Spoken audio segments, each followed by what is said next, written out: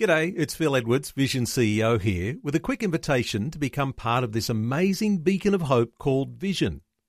Together we can put our love into action to help people of all kinds build or rebuild their lives on the truth of God. Please consider the part you can play during our upcoming Visionathon appeal, remembering that it's your support that makes Vision possible, including this podcast. Audio on demand from Vision Christian Media. Why can't I live the way I want to as long as I don't hurt anybody?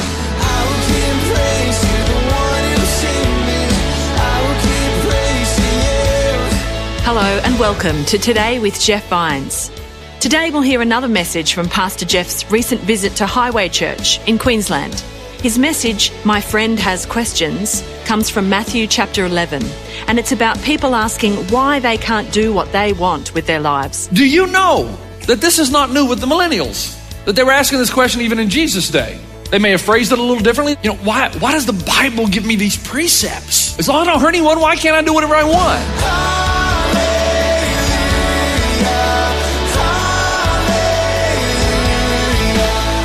This is Today with Jeff Vines. All right, it's great to be here. As always, have a seat, please.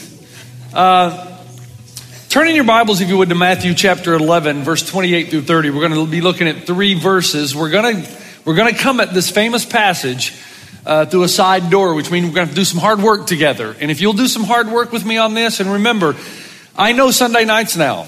I told you last time I was here that these are where the sharp minds are. I see all you young guys out there, and I know you're thinking and processing things. So when I come on Sunday night, I consider it a privilege to be able to be here, but also consider it a privilege to be able to go in a direction that I don't normally go on a weekend. So I know this audience, and I know you're thinkers, and I know you're processing all this, and I know you're trying to find your place in the world. And so when I deliver something on Sunday night, I want to come at it from an angle that would cause you a little bit of tension in your life. Okay, so in the beginning of the sermon, I want you to have some tension. I want you to say, wait a minute, where are we going with this? What's going on here? And so that the word of God then can come out at the end and it can just blast you. And you can say, man, this is life-changing. Part of my job in the last 2 or 3 years is I've been doing a lot more apologetic work with Dr. Ravi Zacharias and his ministries, and he and I have become very good friends. As a matter of fact, he presented at our Easter service last year. So our Easter service in LA, we rented out the Felix Event Center, and he was the speaker. 15,000 showed up, and he just hit a home run. Of course, he always hits a home run. But he has involved me more and more in facing some of the difficult questions people are asking that serve as barriers, okay? And the questions are changing. So we have a whole new generation of people who are asking questions that they feel in their minds until they answer, they just can't commit to Christ. And the questions are changing. 15 years ago, they were typical questions. You could always depend on getting these questions when you went to our university campuses in the U.S. You know, how can you believe in a good, loving, merciful God with so much pain, evil, and suffering in the world? How can you believe in a God of free will and yet so many people reject him? How can you believe in this eternal torment place called hell? Those were the questions you're going to get, but they're changing now. They're different now. Byron and I, when we get together, we ask questions, a lot of questions. Like, why are there people who don't like golf? We don't get it. We don't get that. It's one of those questions we want to ask God when we get to heaven. Why does God tolerate New South Wales? We wonder about that sometimes. We ask that. And then why does he allow them to be successful? We're not sure about that either. He could go on and on. Why is there any other game except rugby league? We don't understand why that's not the game and that's it. So we ask a lot of questions. Let me tell you the question that I'm getting now in the last, say, 5 to 10 years from university students all over the world. So I was in the UK last November doing some radio interviews with Premier Radio, got the same questions. No different in the UK than it is in the US, and I'm not sure if it's hit here yet. Maybe it has. But here is the next question of the new generation, the millennials, if you want to say. Okay? And I don't blame them, by the way. I don't blame them at all. Because the millennials have grown up in a generation where they've seen how leaders have lied to them. Politicians. So why would they not be suspicious of people who demand something from them when all they've been is manipulated by the authority and the masses and who've let them down. So before you throw millennials under the bus, understand the generation in which they've grown up. So they have a right to ask those questions. And here's the number one question I'm getting now. Why can't I live the way I want to as long as I don't hurt anybody? That's the question. Why can't I live any way I want to as long as I don't hurt anybody? Do you know that this is not new with the millennials? That they were asking this question even in Jesus' day. They may have phrased it a little differently. They may have said, why do we need, why does the Bible give me these precepts that I can't sleep with my boyfriend until I'm married? As long as I don't hurt anyone, why can't I do whatever I want? That I need to give the first fruits of my life to God. That I need to be a truth teller. That I need to be a person of character and integrity. Why do I have to do these things? Why does God give me precepts? Why can't I just live any way I want to as long as I don't hurt anybody? So I want to talk about that for a moment. And if you'll stay with me, in the end, I believe that every major question we ask ultimately leads to God. And if you'll be patient in the front end, I'm telling you, in the back end, you're going to think, okay, I got it. Okay, let me give you some reasons, first of all. Number one, because to live your life, to do whatever you want, as long as you don't hurt anybody, is unworkable. It doesn't work in your own life. It's unworkable. Because sometimes the things you want are in conflict. In other words, you can't eat 3 cheeseburgers every day and look good. Now, you want to look good, but you also want to eat 3 cheeseburgers. You're going to have to choose between the two. So you can't just do whatever you want right there. I am living proof. And Byron was one of the first persons to call me and check on me. I am living proof that you cannot ride your bicycle at a fast rate of speed and not be punished for it. You can't ride your bicycle at a fast rate of speed without a helmet and be safe. So you can't, it's one or the other. It's not both and. You can't have a happy marriage and sleep around. Many people have tried that. It doesn't seem to work. So you can't just do whatever you want. You can't succeed in school or at anything unless you put some restrictions on yourself about going out and partying, drinking, things like that. You can't have both. You can't do well in school and spend all your time partying. There are self-restrictions. You can't be a great athlete unless you what? Manage your diet and your exercise. Here's the point. A livable, happy, fulfilling life includes accepting enormous constraints on your life. You can't do whatever you want to do because your wants will often conflict with each other. You can ride your skateboard if you want on the motorway, but you won't live to tell about it. You can't do both. Now, someone will come in and they'll say, well, Pastor Jeff, these restrictions that you're talking about, under my definition of freedom, and the new definition of freedom today is in a way we've never defined it before. Freedom today means absolutely no restrictions. That's what freedom means. It's autonomy. So Pastor Jeff, under that definition of freedom, I'm still free because I'm choosing what I will do and what I will not do. Even if I choose I want to be a great athlete, I'm the one that's choosing to restrict my diet. And the answer is no, you're not. It's choosing you. There are reaping and sowing principles in the universe you don't get to vote on. If you want to do this, this is just part of how God establishes creation. You're more submitting to it than you're choosing it. Again, you're free to smoke like a chimney, but when you get COPD, you'll realize that what you did is you used your freedom to take away your freedom. This is Today with Jeff Vines, and you're hearing My Friend Has Questions. Pastor Jeff shared this message on a recent visit to Highway Church in southeast Queensland. Let's continue now. Now, just quickly, and we'll move on. I'm 52 years old. 52. I don't feel like I'm 52. I look in the mirror and I'm shocked because I still feel like I'm 22. But then I look in the mirror and wow, what happened? When I was 32, I had this big plan. I said to myself, because when you're 32 and you look at somebody that's 50, you think they're ancient. You're thinking, man, are you still alive? What are you still doing here? And so when you're 32, you're thinking, when I'm 52, and here's how I thought, I'm going to retire. I'm going to play golf every day. I'm going to hike. I'm going to bike. I'm going to do all these things. And now I'm 52. I'm tired. I just want to go home, go to bed. Life is terrible like that. When you finally have the financial ability to do all kinds of stuff, you're too tired. And so the decisions you make now, to a great degree, they're going to determine the quality of life you have in the future. So not only physically, but spiritually as well. What you do there is going to matter. If you're going to have anxiety and worry and doubt and depression, all those things that come in later life have a lot to do with how you're responding to life right now. And so you're either going to eat 3 cheeseburgers a day and you're going to end up riding a little cart when you're 52, or you're going to be like this woman who does 100 push-ups a day and she's 100 years old. Now, the question is, which one do you want? One more little example. It's like this is a question of design. Look, you need to know the manual on you.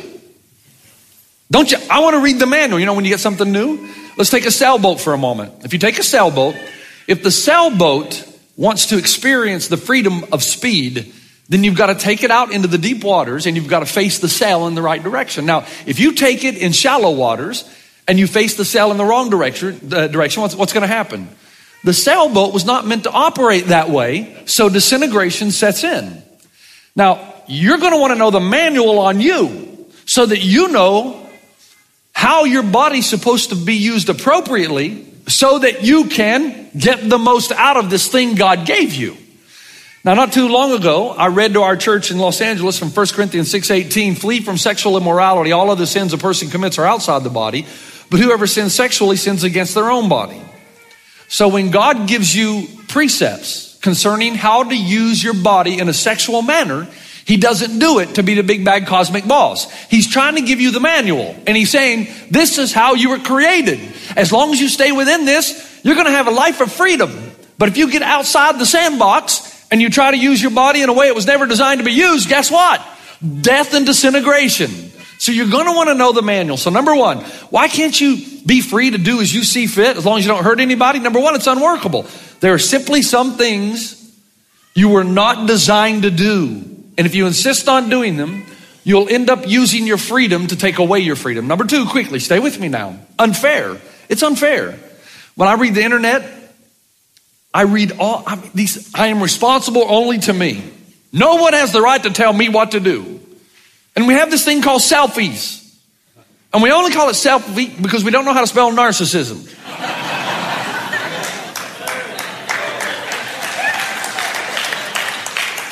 And so people tell me all the time, I'm not responsible to anybody but myself. And my response is, that would be true only if no one around you had ever invested in you. We define, again, autonomy by living completely, independently, free of coercion and limitation. And my question is, when is that ever true in your entire life? Let me show you something. Now, this is an important point. I want to show you some babies. These are newborn babies in our church, okay?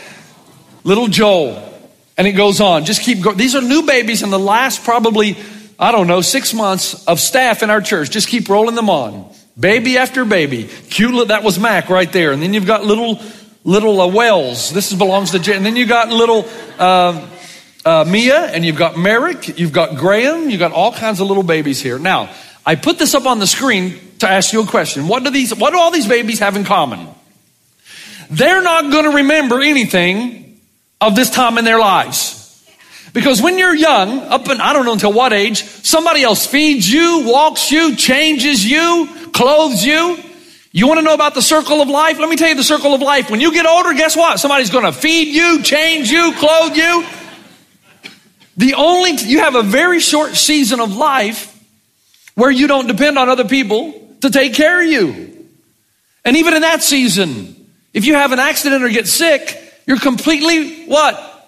You're relying on other people to come in and take care of you. My daughter, when I had my accident, had to take care of me. My neck was almost broken. I had both arms in a cast. But I'm a very shy guy. So I insisted that no one help me. Think about that. For 6 weeks, it was a living hell. It really was. So, number one, it's unworkable. Number two, it's unfair. In the real world, Atul Gawande says, our lives are inherently dependent on others and subject to forces and circumstances beyond our control. So somebody comes along and says, but Jeff, how is that unfair? How is it unfair that I do whatever I want to do? And the answer is, you don't belong to yourself only. Only. I really encourage you that if you ever want to see a good movie, do you have Netflix here yet? Okay. On Netflix, sorry, you never know. Hey, look, don't laugh at me because I can't get internet anywhere. It's driving me batty, except Highway. Highway has great internet. There's a movie called Calvary, and the movie's about a priest, an honorable priest. And his daughter is confessing to her father and basically justifying why she's about to commit suicide. And she says to her father, I can do this because I belong to myself and not to anybody else. And the priest's response is, that's true, but it's also false. Now, stay with me just a moment here. My high school basketball coach from 30 years ago still calls me about every month. And the first words out of his mouth, he'll say, Pastor Jeff, how's my investment? What's he mean? Well, I had a coach that was a great man of character, and he'll say, are you leading your family well, Jeff? Are you worshiping God well? Are you helping the less fortunate? Are you thanking the man upstairs? So he's asking me 30 years later, I invested in you for 4 years. How's my investment going? The Bible says that we belong to each other, that no man or woman is an island because all of our lives impact somebody else and we impact or they impact our lives. So the priest responds to his daughter when his daughter says, I belong to myself and I have the right to take my own life. Listen to his response. To commit suicide is to strike a blow and inflict a pain on many that will never be healed. The question is, what right do you have to darken their lives permanently? Now, time out. Why can't I just do whatever I want as long as I don't harm anybody? Timothy Keller, in his incredible work, Making Sense of God, New York Times bestseller, says that freedom is sometimes said to be the only unconditional good our society agrees on, and it is argued the only one we really need. Why try to impose a set of moral rights and wrongs on everyone? We don't want to be like the moralistic societies of the past. Instead, we should agree on just one thing, that everyone should be free to live as they desire as long as they don't harm anybody else. Now, does anyone see the problem with that? Here's the first problem. Who defines what is harmful and what is not? See, you're not doing away with morality. You're just shifting from the traditional Christian moral values to your own set of moral values. And you've determined that you're now God, and you say that right and wrong should be based upon harm. I'm telling you, this is not workable because we can't agree on what's harmful. And by the way, is harmful just physical harm or is it emotional and psychological harm? So under this set of law, then it should be a moral wrong to cheat on your wife. Because when you do, it hurts her. But we glorify adultery in the modern world. We'll never be able to, you can't agree on what hurts anybody because for one thing, how can we know what hurts people unless you define what a good and thriving life is? And how can you know what a good and thriving life is unless you've read the manual of origin, meaning, morality, destiny? If you don't know the Creator and the purpose for which you were born, how can you determine what's harmful and what's not? You know, there's something else to this, just quickly, and then I'll move on. I met a young girl a few weeks ago. We had an event in our fireside room, a missions event, and I was just mixing and mingling with people, and there was a young girl, probably 22, 23, and I could tell by the look in her eyes she didn't want to be there. Have you ever seen anybody at church, you know they don't want to be there? So I walked over to her, because that's a green light for me. And I walked over and I said, hi, I'm Jeb. She goes, hi. I said, you don't want to be here, do you? No, I don't. I said, I didn't think I recognized you. Have you ever been here before? She goes, no, I'd never come here on my own. I said, okay, why? She goes, well, I'm agnostic. I said, okay, so you're open to evidence to believe in God. She goes, what? I said, well, you know what an agnostic is, right? An agnostic is open to evidence. An atheist says there is no God, but you've just said you're an agnostic. So you've said that if I can give you evidence of God, you'll believe. Of course, what'd she say? No, that's not what I meant. I said, well, what did you mean? She goes, well, I just believe that everybody should do, what they see is right in their own eyes. I said, really? Okay. Do you think rape is wrong? Absolutely. Okay, how are you going to convince me that it's wrong? Well, I don't know. Don't you believe it's wrong, she said to me. I said, well, let's say I don't. Let's say I believe it's okay. How are you going to convince me? You said it's up to the individual. So if it's up to the individual, then why can't I have my own belief, even if it differs from yours? What I'm finding is we're not thinking this thing through. It's not workable. Because the system of morality only works if we all agree on what's moral. And it's hypocritical to claim that Christians are exclusive when everyone's moral law is exclusive. Now, stay with me here. I don't know if you know much about university settings in America, but the number one university in America that protests absolutely everything, man, is Berkeley. They protest protesting. They protest everything. Now, here's what's ironic about that. In their ethical classes, their university professors who teach philosophy and ethics teach that morality is left up to every individual. Do you see the contradiction? Okay, so right and wrong is left up to every individual, but I'm going to protest when your right and wrong doesn't agree with mine. It doesn't work. People don't think it through. It's unworkable. It's unworkable. It's unfair because it denies what we owe others, that people have invested in us, so we can't just do whatever we want. And it's unimaginable because we can't agree on the definition of hurt. Now, one more. It's uncouth, and this is where the story comes out. What we are free to do in this world is to love, right? Isn't that great? You can choose to love. But the more you love someone and the deeper you move into a love relationship and the more wonderful it gets, is it not true that the more in love you become, the more you give up your independence? And yet, the one thing we all want is love.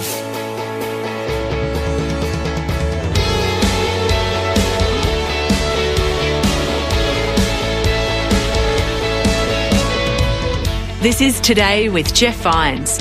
And unfortunately, we have to leave it there for today. But to hear the rest of this message, My Friend Has Questions, please join us next time.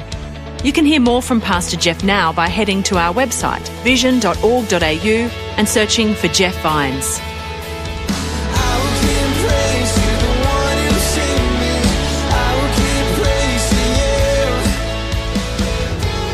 Today with Jeff Vines.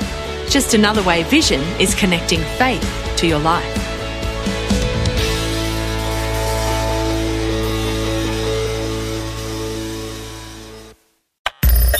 Thanks for taking time to listen to this audio on demand from Vision Christian Media. To find out more about us, go to vision.org.au.